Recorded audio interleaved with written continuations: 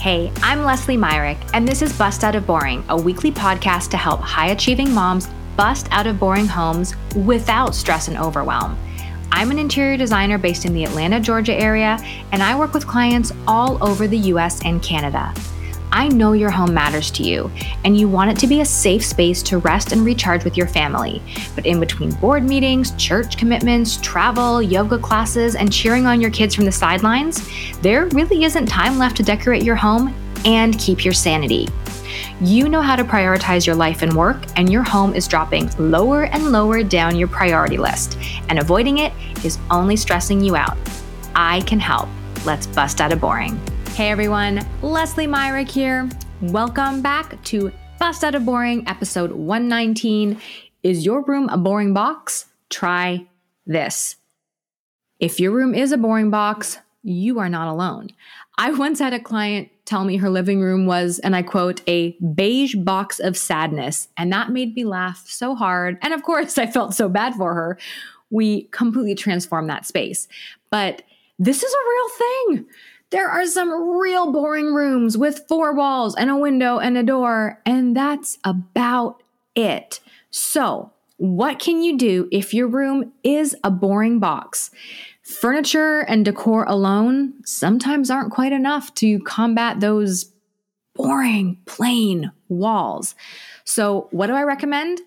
Adding architecture.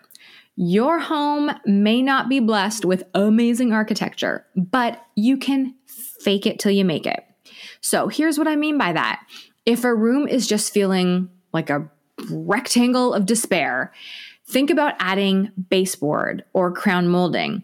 Or if you already have both of those, but they suck, add a taller, more elegant baseboard, add a more badass, beefy crown molding, something that's going to just add oomph and finish to the walls of your home.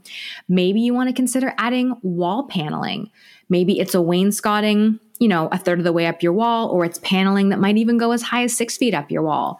Maybe you add a chair rail around to add some sort of visual interest to break up the monotony of drywall. If you're not into adding, permanent architectural elements, think about adding mirrors. I have used these amazing mirrors that look like windows, arched windows for a client, and we did 3 in a row on a wall, and it really helped. It was like a 14-foot wall of nothing, and it was just a passageway, so we couldn't do too much with furniture. Those 3 windows really made the space look like it had more architectural detail and interest to it, and it was just mirrors. It was so easy. Another thing to consider to add architecture is a fireplace mantle. Maybe you have a fireplace and it's a little bit bleh. You could always dress it up with a funky mantle. Maybe it's something reclaimed from an old historic home. Maybe it's something more clean and simple and modern. Or heck, add a fireplace. There are tons of electric options on the market that are deceptively good looking and can really bring that architectural focal point to a room that is missing it. Now, I mentioned earlier, but I want to talk more about this. Adding architecture does not mean you have to add things that feel too traditional, that don't feel like they belong in your home or belong with your style. There are clean, simple baseboards and crown molding, stuff that is very square, stuff that is very simple and beautiful, but it still adds texture and it still adds character to the room.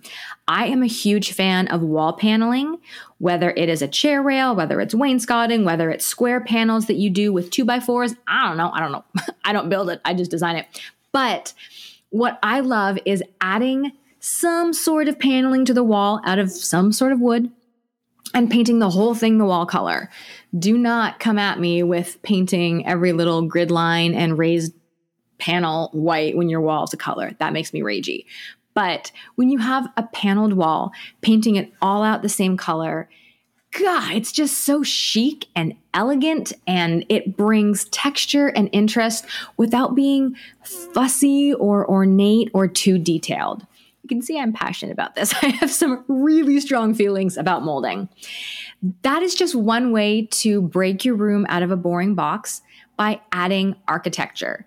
If I can help you bust out of your boring home with ideas like this or whatever it is you need to transform a room in your home. I would love to help you with a design consultation. You can learn more about that. We call it a design jumpstart at lesliemyrick.com. Have a great week, and I'll see you back here for more Bust Out of Boring next Monday.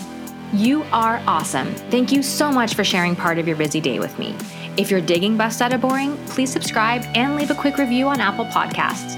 I so appreciate you taking the time to share Bust Out of Boring with other ambitious, professional, and high-achieving mamas like you.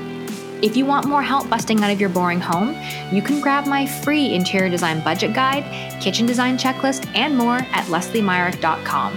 While you're there, you can also find out how to work one-on-one with me for your design project. See you next Monday.